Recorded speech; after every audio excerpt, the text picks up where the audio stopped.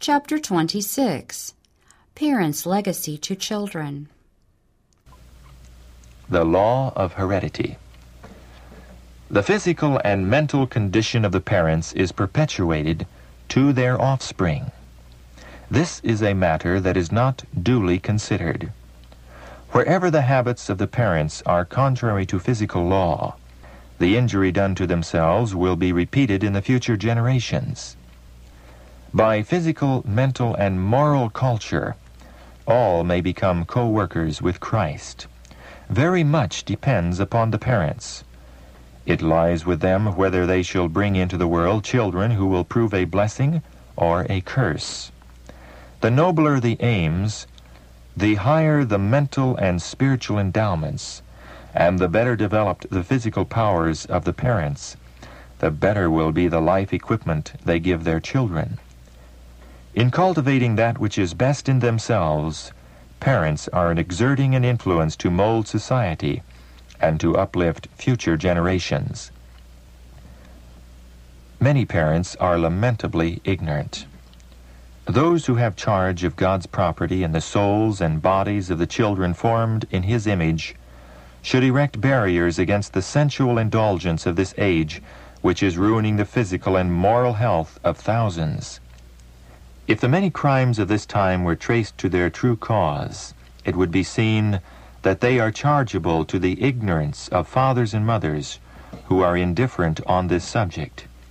Health and life itself is being sacrificed to this lamentable ignorance. Parents, if you fail to give your children the education that God makes it your duty to give them, both by precept and example, you must answer to your God for the results. These results will not be confined merely to your children. They will reach through generations.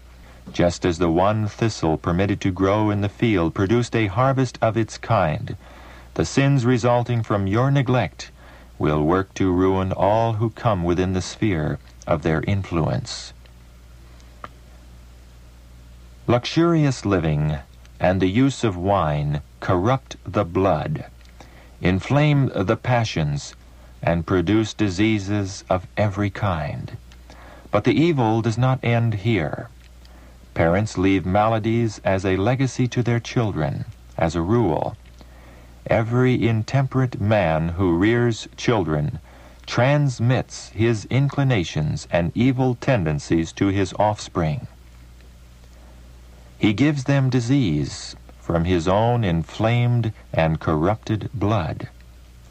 Licentiousness, disease, and imbecility are transmitted as an inheritance of woe from father to son and from generation to generation, and this brings anguish and suffering into the world and is no less than a repetition of the fall of man.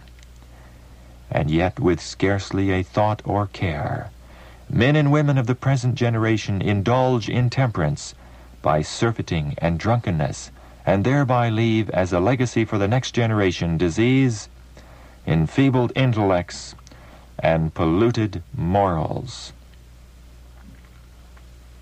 Fathers and mothers may study their own character in their children. They may often read humiliating lessons as they see their own imperfections reproduced in their sons and daughters. While seeking to repress and correct in their children hereditary tendencies to evil, parents should call to their aid double patience, perseverance, and love. When a child reveals the wrong traits which it has inherited from its parents, shall they storm over this reproduction of their own defects? No, no. Let parents keep a careful watch over themselves, guarding against all coarseness and roughness, lest these defects be seen once more in their children. Manifest the meekness and gentleness of Christ in dealing with the wayward little ones. Always bear in mind that they have received their perversity as an inheritance from the father or mother. Then bear with the children who have inherited your own trait of character. Parents must trust implicitly in the power of Christ to transform the tendencies to wrong which have been transmitted to their children.